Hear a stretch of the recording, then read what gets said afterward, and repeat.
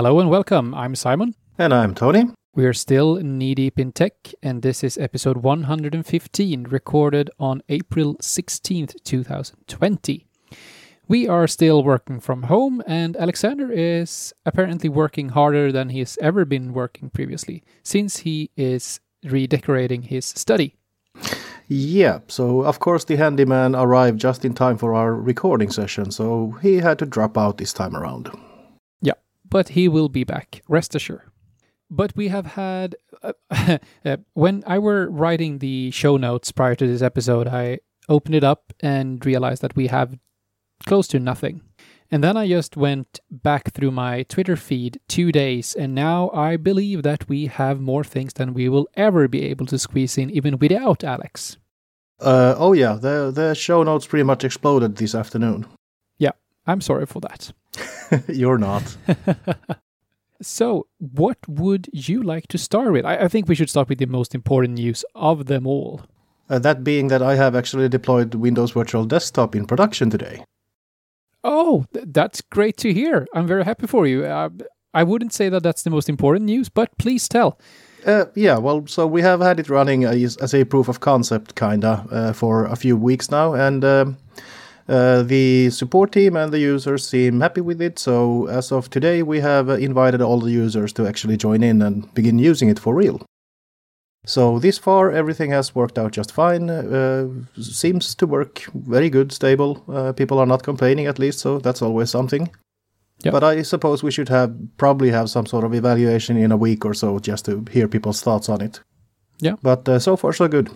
So are you using multi-session hosts which users share, or is it dedicated virtual machines? No, it's a multi-session, two different VMs running multi-sessions. And how many users are you planning to add to each VM? I think as of right now, it is scaled to around 10 per VM, I think. Okay. Yeah. Concurrent. But like I said, we still need to do the load testing as well. Yeah. Just to be sure. So it might be more than that depending on the actual load per session. Yeah. So what's been your biggest surprises, both good and bad, in configuring Windows Virtual Desktop? Well, I suppose the initial configuration was pretty straightforward if you just follow the documentation guidelines. And then the management being PowerShell only as of now is, well, I suppose you can get used to it, but, I had to write guides for the support staff, of course, because they are probably more used to like GUI tools in one way or the other. And also doing the delegated management of the Windows Virtual Desktop platform itself was a little bit of a hassle. Not too much, not too bad, but still, it could have been better. Yeah, but because we have talked about WVD admin, right? Yeah. Yeah. Why aren't you using that to ease on the PowerShell workload? Oh, did you mean the tool you spoke about earlier? Yeah. Oh, okay. Well, I did use that at the time that we had spoken about it, but then I didn't actually remember to use that now that we did all the delegated permissions and stuff. So I wasn't actually even aware that you can do those things with that utility. Yeah, I'm not entirely sure on the delegations, but I know that you for a fact can use it to add groups now instead of users. Well, of course you can now, when I've already written my own scripts that does the user thing by automation. So of course you can do that now. Yeah. Okay, so I will need to go back and fix that bit. Review it again, because Marcel have a lot of new things in the latest release. But is that like as of this week or something? Because it wasn't too long ago that I actually downloaded the tool and we talked about it. So what can it be, 2 weeks ago maybe? Yeah, but I think this is this week. Ah, okay. Well, I'll have to check it out. Or we can just, again, do a few minutes with Simon Googling. Yeah. No, but let's see. Thomas tweeted about it April 8th. So just about a week ago. Sure. I'll have to check it out. Do that. So moving on to the real big news. Okay. Let's bring it on. I'm currently in a Brewdog bar. At least my team says so. Custom backgrounds in Teams has now been rolling out for a couple of days. And I think this will be So can you remember when you were in school? Not really.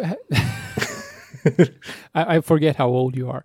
But can you remember any time where there's been such a huge hype for things like, for me, it was Pokemon cards, it was Pogs, Gugos, Magic for me, but I was a geek back then already. The things that everyone gets focused on and spend all their money on, and which their entire lives circulates around. Okay. Do you remember any of those? Well, skateboards and yo-yos, maybe. Yeah, exactly. Yeah, exactly. and based on those things, you are now able to exactly calculate our age difference. Yeah, just look at the trends. Yeah. But I think like Teams custom backgrounds is definitely one of those things. Everyone wants them. Yeah, that actually happened to me this week as well, because during a meeting, I noticed that you can actually choose a background. So I did, and no one else had noticed that. Yeah. So yeah, I got pretty much like standing ovations. How are you doing that? What is that? And then pretty much everyone began using it straight away. And I think it's a good thing. Like, it eases up things. I've heard people using it for virtual afterworks and so on. So I think it fulfills a function. But I also see that we will be putting a lot of effort into getting our custom backgrounds, doing everything like that. But also that we will run into some quite interesting situations. So as an example, I choose my background wisely for work meetings. I won't use the Brewdog background in a meeting with a customer. It's not appropriate. So I'm actually fallen back to the blurring only for most of the work-related meetings. Then if I have a longer relationship with a customer, I may change my background to a custom one, but probably one with like a forest or something, or go for penguins. Yeah, of course. And yeah, it's funny you should say that, because there is a huge potential for misbehaving with this new functionality, of course. You could put like wildly inappropriate background pictures. Yeah, definitely. And for everyone, we will be putting this in our show notes, of course, but for everyone that wants to add your own custom backgrounds, you have a selection of them in Teams, but if you would like to add your custom backgrounds, you add them to your AppData Microsoft Teams backgrounds uploads folder. And saying search parts in Windows Explorer isn't really a good thing to do, but you will be able to figure it out, and you can read more in our show notes. I would suggest that you take pictures that are full HD or higher for best experience. But other than that, go ahead. Don't do anything I wouldn't do. Okay, so Azure Under Pressure, what's that about? So I think we have talked about this previously as well, that once everyone started to work from home, or were able to, or were forced to find new ways of working remotely, Azure usage really exploded. Yeah, I remember us talking about that. So as an example, in the second update to this blog post, Microsoft points out that they saw a 775% increase in Teams calling and meetings monthly users in a 1 month period in Italy. Oh, in Italy alone? Yeah. Yeah, imagine the whole of Europe, or even globally then. Yeah. I know that they also went from like 10 million daily users in Teams to 44 million now. Yeah, imagine being the responsible architect for, planning your data capacity in the data centers and having to consider these kind of events and numbers. Yeah. How the hell do you even do that? And those users in 1 week alone generated 900 million meeting and calling minutes. There you go. Big numbers. We also have seen a tripling of Windows Virtual Desktop usage.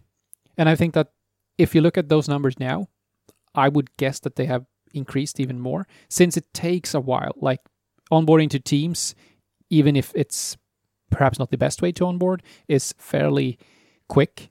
Onboarding to WVD with a good experience takes a bit longer, and it's a bigger change to make. Yeah, and I'm helping. Yeah, you're helping, exactly. But I would also say that, like, it's quite impressive that things haven't gone down. Yeah, Microsoft have done some changes to the resolution in Teams, things like that. But all in all, they had 1 or 2 weeks where they had some capacity challenges, but now they're back on, running full steam. Yeah, it's pretty amazing when you think about that. Absolutely. And like they've also said, this is actually a quite interesting question. Is Xbox Live putting a strain on overall Azure capacity? So, and they are basically saying they are not commenting that specific, but they are also talking to the game developers and trying to see how they can improve when they do updates, when they need that bandwidth, to ensure that that happens during off-peak hours per Azure region, I would assume. And I think that's quite interesting as well to see that an organization like Microsoft, which does both consumer and enterprise, can leverage that knowledge to optimize for each during the specific hours. And I'm really sorry for all the school kids that are home currently and during their parents' or guardians' office hours wants to play Xbox and get downgraded because their grown-ups in the house wants to do a Teams meeting. I feel very sorry for you. I don't think you do. No, but that's quite interesting. When I have an Xbox, or 2 Xboxes actually, but it's basically my One X that's on, or not even on, it's in standby. But when I review what's taking up my bandwidth home, Xbox is at the top. Okay, that's interesting. Yeah, due to updates and so on. It will be interesting if I actually were using it more than I am currently. Yeah, but considering you do Netflix streaming and stuff, and the Xbox is still winning, how many updates can it get? So someone is using it for other purposes, probably. Yeah. Yeah, but I think it's quite interesting to see how quickly you're able to adopt a cloud platform, and that the cloud actually is scalable. Even to upgrade your local data center, just getting the hardware, installing the hardware, scaling out to that hardware takes quite a long time. Absolutely. There's no chance of doing that as fast as Microsoft has adopted their data center performance now. Yeah, exactly. Nowhere near that possibility. And suddenly Alexander appears out of absolutely nowhere. Hi, guys. I feel a bit like Clippy. Are you guys trying to do a podcast episode? Can I help? Yeah, I think you're as annoying as Clippy was. Oh, you have no idea. And as helpful, probably. Oh, yeah. Oh, yeah. But I think you entered at the exact right time, because we're just about to ask Tony a question. So how often have you been forced to find out, okay, which app will this file open in? Oh, so you mean the file association thing? Yeah. Not that often, actually. No, I've been forced to do that for some very odd file types from time to time. And in the latest Insider build, or half of the Fast Ring Insiders, will be getting new enhancements to the default app types. So you're able to search not just your application, but you can search your file ending and add a default applications per file ending. So instead of going from the app perspective, you can go from the file perspective. Yeah, that's useful. Yeah, and that was what I was expecting in this build. But hang on. There's more. Because so Tony runs Android. Of course. Alexander runs iOS. Of course. I currently run both, of course. Of course. But have Tony experienced... No, you don't have a Samsung, right? I do. You do. So you have experienced the full Europhone experience with the screen projection and so on. It's nothing I've actually used, but I've seen it been there. You can now, using your phone app, drag and drop files to and from your phone. Sweet. And rolling out is also copy-paste between your phone and your Windows PC. Okay. So you can basically copy something on your Windows PC and paste that text or that image on your Samsung device or vice versa. That is pretty trippy. Said Clippy. That's trippy, said Clippy. And we have the name of this episode, I think. So you made some use at least. Oh, yeah. And there's also a number of other improvements to the Your Phone app. And I've actually been using it on my private device. I did actually try that out as well for, 6 months ago or something. So as soon as I received a text, for example, the phone application on the computer actually popped up and just displayed the message. Yeah. So I think that's definitely something you should try out. The features are currently a bit limited and rolling out to new devices. So the drag and drop feature, as an example, is currently only supported on the S20 series and Z Flip series. But the copy and paste is now supported on Samsung S10 and Note and Fold devices. Okay, so I'm out of luck then. Is there any mention of anything catching fire if you're using this on a Samsung phone? No, not that I'm aware of. Older phones probably. Okay. So it's like when you throw documents on the fire, Yeah, moving on, guys. Could I just interject something when it comes to copying stuff? Because there was an update to Power BI, and it's a small update, but bear with me, guys, because this one is huge. A couple of months ago, we got the ability to copy a visual in Power BI Desktop between two reports. And this doesn't sound like much, but copy-paste is such an integral part of Windows, or basically any operating system today, that it's kind of annoying when it isn't there. And suddenly it was possible to copy and paste a visual between two Power BI Desktop reports, right? What we just got is the ability to copy a visual from the service, powerbi.com, as an image, as a static image. And you can put that into PowerPoint or Word or print it or whatever you want to do with it. But it is possible to copy a visual as an image. Just think of the implications. This is huge. Yeah, and you are saving like 10 seconds per image you want to copy instead of using like snipping tool. You could definitely do snipping tools, yes, but then you'll have to manually decide how much to cut and so on and so forth. Exactly. So yeah, you're saving a few seconds, true, but But I also noticed that that's the comment I would make as an ignorant bysitter. But since I'm actually quite interested in what you do, I also noticed that you can copy I'm now reading from the blog post again, since that's what I do. You can now copy a static image of the visuals in the service along with the visuals metadata. Yep. Including a link back, report back, if the image contains confidential information, timestamp. And I think that's the real big improvement, that you get all of that metadata in your copied image.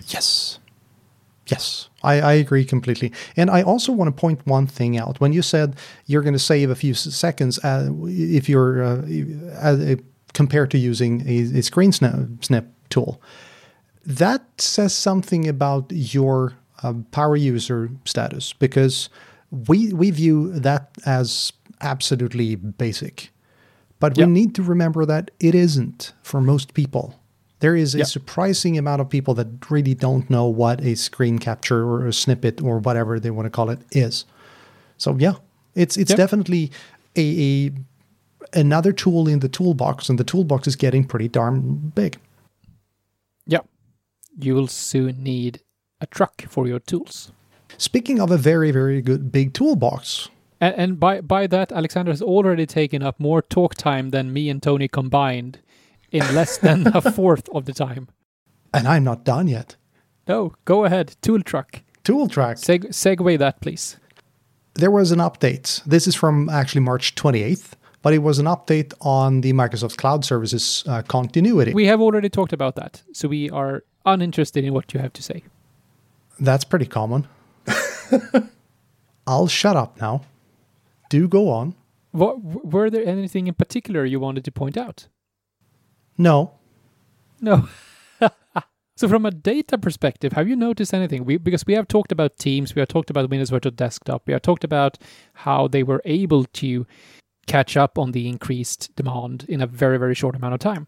Have you, from a data perspective and data service point of view, seen any decrease in performance or availability or anything like that?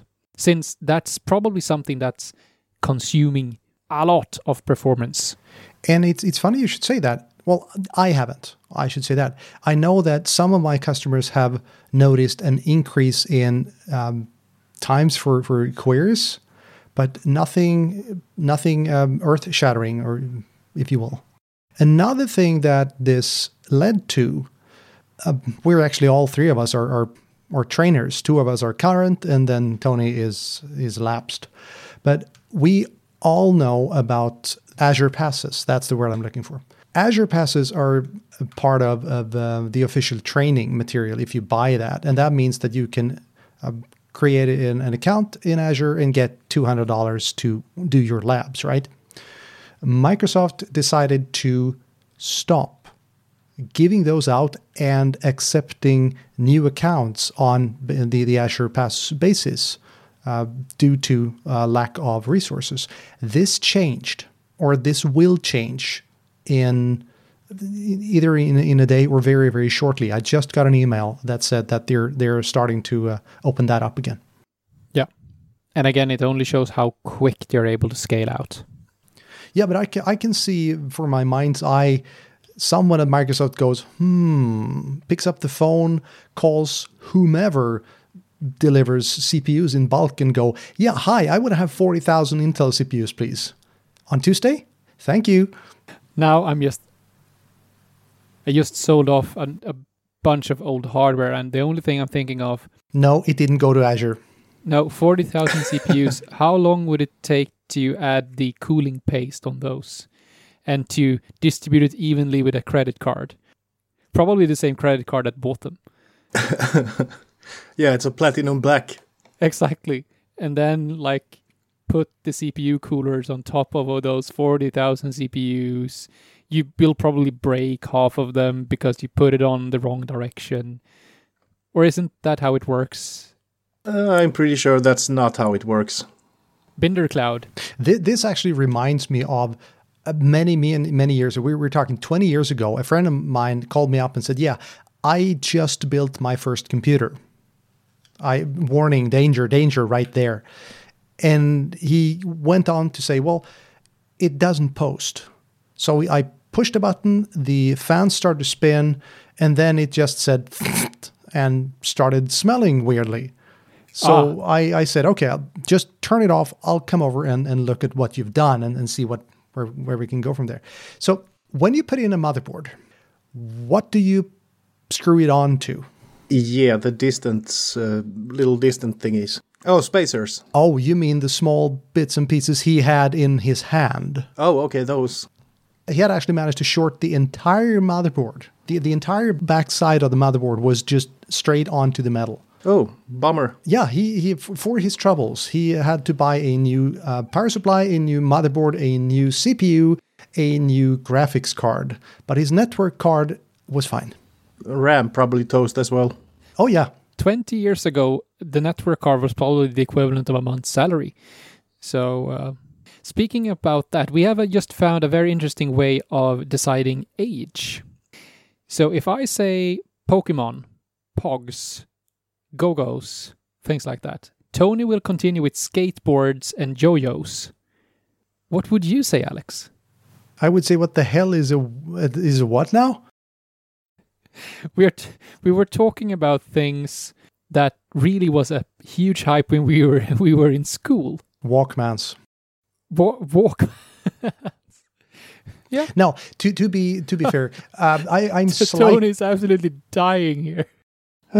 Well, I did get a Walkman back when I was a kid, but the super cool thing was the minidisc player. It was completely useless, but I had one. Yeah. And skateboards. Did you skateboard? Oh yeah, I did a lot of skateboarding. But I can actually see that. You and Tony Hawk. Funny you should say that, because, and I think you don't know this because you're too young, but maybe Tony does. There was every day during the summer break, there was this summer break TV thing I think we had that as well. Yeah. They still do. Exactly. So Sommarlovsmorgon. Precisely. So what we had was Skate TV. Oh. That was the thing. And there was this guy called Skate Master Tate, a huge dark-skinned gentleman with, I think he had the first longboard I ever saw. It was just completely bonkers. A huge, long skateboard at a time when all the skateboards, they were all street skateboards, right? Longboards did not exist as a concept. So yeah, Tony Hawk was a big thing.